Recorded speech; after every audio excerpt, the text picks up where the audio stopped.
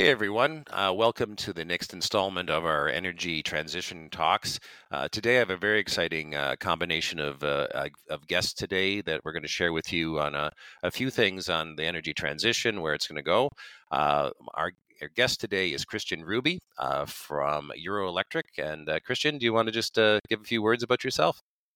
Sure. Thank you, Peter. So, Eurelectric is the trade association of the power industry in Europe. We represent the entire value chain from the production of electricity over to the trade and the retailing part, as well as the distribution grids. And we represent that towards the policymakers in Brussels, where a lot of the rules are made that define the European market.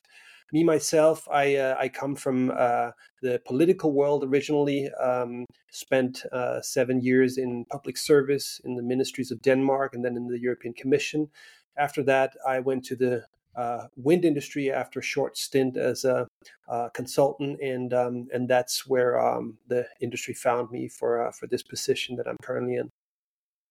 That's great. Thank you very much. And also joining me, you may have heard Tom speak on one of his other podcasts we were discussing hydrogen.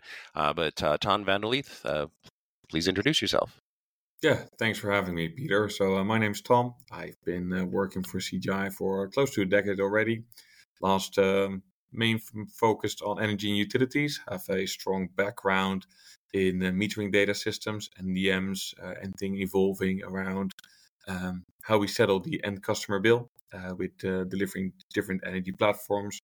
Very much involved with my own team in shaping how the IT infrastructure should look, such as commodities like heat, but also hydrogen, battery storage, and in that length, there is also a trading issue to solve. So looking forward to having the conversation. Thanks very much, Tom. So let me kick it off with sort of an opening question here, and this is sort of a broad question, and I'll go to you first, Christian, on it. Here is the energy transition is in full motion. I think we fully agree with that. Electrification is everywhere. I mean, I've got a Tesla, I've got a zero motorcycle. I'm part of that transition. I'm eyeballing a home battery to see where that goes. Renewable energy is everywhere, and really we're looking to see really where things are going to foray. Where do you see people playing as active members of the new energy market, including even things like hydrogen? Just sort of what's your viewpoint on the new energy market? Yeah, that's a big one. Well, Mm-hmm. maybe to start with the helicopter perspective here, we've seen the transition in the utility world unfold, I would say, over at least a decade at full speed, and before that, we already had a few companies that were taking an early start. What we see now, I think, as perhaps the most prevalent trend is that companies are taking a very different approach. Individual companies are taking different approaches to the energy transition. Some are focusing on offshore wind and hydrogen production, transmission. Others are going downstream, focusing on e-mobility, charging infrastructure, onshore renewables, distribution grids. So there's really a diversity of strategies. Some are getting out of generation altogether, focusing on distribution and customers. So where you'd have in a distant past now, a utility defined by a power plant, some transmission lines, the distribution lines out, and then to the customers, you really have a wide variety of ways that companies position themselves within the sector. Anything to add there, Tom? Well, yeah, I think on many of these commodities, we're some of where we're at the start. Other ones we're progressing a bit more. I think in the complexity kind of increases by all the new stuff that we're doing. Maybe to add a bit to your first question, Peter, right? And I'm very interested, Christian, what's your view on that? Because especially on electricity, we have a very complex system. It always needs to be in balance. We always have to look at grid capacity. Where do we use it? When do we use it? And that's a balancing act. Well, all of a sudden we're introducing mediums for storage, such as batteries, decentralized productions, whether it be through wind or solar, that are very unpredictable in nature. that provide some challenges not only for grid operators but also for us and consumers on what's the best kind of way to treat all these new options. Um, what's your view on some of those trends on that? Yeah. Yeah, so my view on all those trends, well, first off, I would want to sort of establish that the mega trend that we're seeing in the energy system, despite all the noise, is a massive decentralization.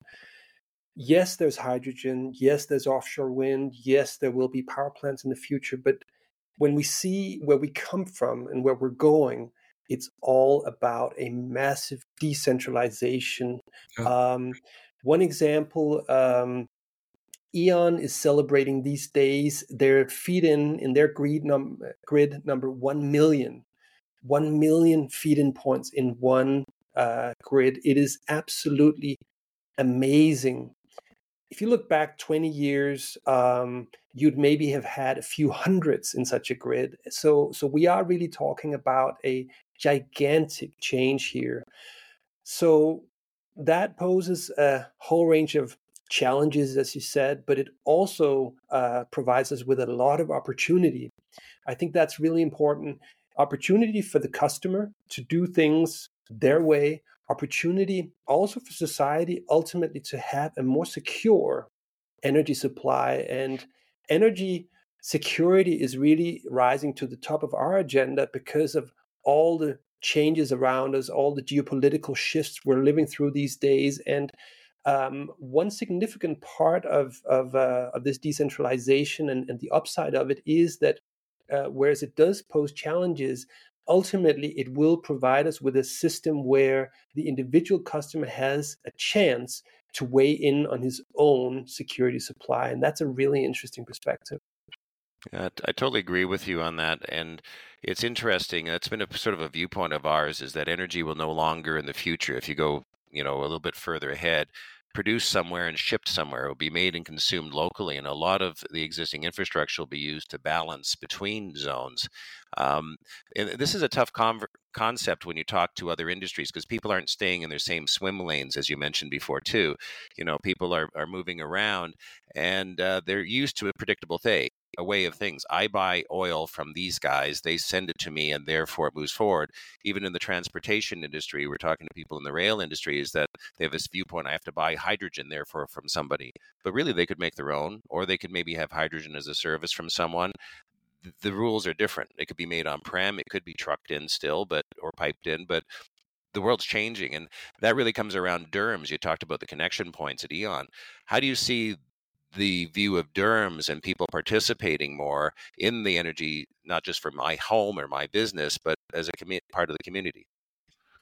Well, that's definitely part of this decentralization trend. When we look at the additions of solar to the grid last year, we saw a lot, and I'm talking millions and millions of customers investing in their own home systems, probably at least in part as a direct consequence of the uncertainty they saw around them and the notion of, well, I want to retain just a little bit of control on my own supply in case things go awry around me. If we look at this development from a systems perspective, it spells a number of pretty fundamental changes for the utility as we know it today. First off, and this is something we've been dealing with for several years, we need to learn from the tech business, for instance, to become really obsessed with our customer. Back in the day, we would see the customer as a load profile. We're used to this pattern. That's what it does at this time of day. Probably they're switching on something at home. We don't really know, but this is the load profile, full stop. Today, in order for us to make money and stay competitive, we need to be obsessed about what our customers want, how we can serve them, and also how we can help them optimize in an increasingly complex system. This is in essence great news for a utility. We have a whole range of new services we can supply them. We can supply them on-site systems. We can supply them with support for optimizing their local system. We can supply them with energy services for the car, which wasn't the case in the past, and so on and so forth. But the first thing that's really important is that we need that customer obsession as part of the new paradigm. The second thing I would say is that we need to acknowledge that our operations will change quite fundamentally, and it even comes down to the very basics of security supply, like the 50 hertz and the N-1. Today, even you tend to look at the issue of reliability at transmission level. Are we in sync? Are things happening at the right pace and at the right rhythm at transmission level? If so, then we're good. The truth is, no, we're not, because so much dynamics has already changed to the low voltage grids. So today they need to have a whole different level of reliability and optimization. So we need to change our notion of security supply in a certain way. The concrete methodologies that guide our security supply calculations and the operations that go along with it. And then the third thing is we need to look for new ways of making money in this new system. And just if we look at the massive rollout of DERMS, and when we take that to the extreme, maybe adding some 600 gigawatts of renewables to the European grid, which has maybe a total of 1,000 gigawatts today. That means we need to see for different types of business models, like demand side response, introduction of local flexibility sources as new ways of doing things in order for us to stay competitive and provide reliability and good service. I find very interesting some of the things you point out here. So back when I started working for a few DSOs, we refer to a connection point rather than a consumer, right? And the connection point now no longer holds valid because all of a sudden it's mobile and it's called an electric car. So this consumer obsession rather than an endpoint obsession, I really much relate to that. I do think there are some fundamental changes that we have to make it appealing for the key and the solution to the problem, the end customer, to participate, right? So I think in some of these countries, we work with fixed profiles or instead of dynamic tariffs. We work with high taxed energy, where 60-70% of your kilowatt hour price is consumed by taxes or other kind of cost associated to it, and not really the commercial part where you can actually get a discount on. And I think that's something for at least government and also for DSOs to think about on where does the customer obsession lies and how do I seduce my customer to participate in new business models that I would like to develop. I'm always being very interested about this concept of aggregators on leveraging flexibility. So assuming that you would say that the energy transition revolves around three things: reliability, affordability, and predictability. And those three things are a balancing act. And all of a sudden, it's not the energy that has the value, it's flexibility that has the value. And that's very much where this new business model lie. At the same time, leading a bit up to the next question, it's kind of important to keep it equal and fair, right? And we don't all have this equality. Like, I have solar panels because I have a roof suitable for those solar panels. I have an electric car because I'm able to afford an electric car. But also on a bit more macro level, one party shouldn't create its own demand by or selling at favorable times by switching from one commodity to the next. So with this whole idea of upcoming energy storage facilities and large-scale batteries or even hydrogen storage, we could leverage one commodity versus the next. How do you see that? And do you think on a European level we're doing enough to keep this a fair playing equal game? It's very interesting that you bring up the word fairness. It was Yeah. actually one of the three top priorities set by our new presidency team when they came in June this year. They said security supply, grids, and fairness. So indeed, I think with everything that's been happening in the recent years, and especially perhaps in the last year, the issue of fairness has really risen to the top of the agenda again. And why is that? Well, as you say, there's something about the ability of the individual to participate one way or the other in the energy transition, and a whole range of fairness questions rise exactly from that. Um, there's also a national dimension to this. The policies that we do at EU level need to suit 27 very different contexts with different types of resources, different types of starting points, different type of energy systems, and the fairness equation amongst that is really important. And a last dimension to mention here is, if you will, a sectorial fairness. We experienced in the past year a quite paradoxical situation where the war in Ukraine triggered a massive roller coaster of price increases and so on and so forth. And what policymakers did was quite interesting. On the one hand, they said, "Okay, we need to get out of those fossil fuels and get into clean electricity." What they did from an intervention point of view, however, was to double down massively of all kinds of interventions in the power sector, while leaving the oil and gas companies that were really raking it in from this from these disruptions. So there was a fairness aspect to that, and we also saw a very important fairness discussion in the context of electricity prices. Um, I think it's very natural for a politician, if you see skyrocketing prices all of a sudden, to say, okay, wait a second, we need to do something.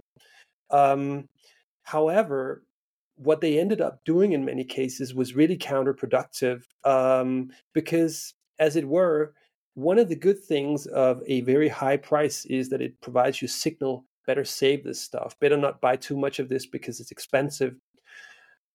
What we got, on the other hand, with those policy interventions was essentially, at least in some cases, policymakers bailing out individual customers, incentivizing them to use more, and also making very, let's say, counterproductive arrangements, which we're still grappling with. For instance, there's this idea that we should ban the disconnection of vulnerable customers if a difficult situation comes up. That sounds seducing at first, at first, but once you start looking into it, what that means is, well, you're banning the disconnection, thereby incentivizing vulnerable customers to use more. And at the same time, you're piling in a mountain of debt on top of them. So they come out of this crisis with very bad habits and a huge debt. And, you know, this is the kind of situation where we need to get the right notion of fairness to guide our decisions. Yeah, thank you for that. It leads into my next question, which I will pick up in our next part. We'll pause today. Thank you very much for today's session. We'll break now, and we will see you again in the next part.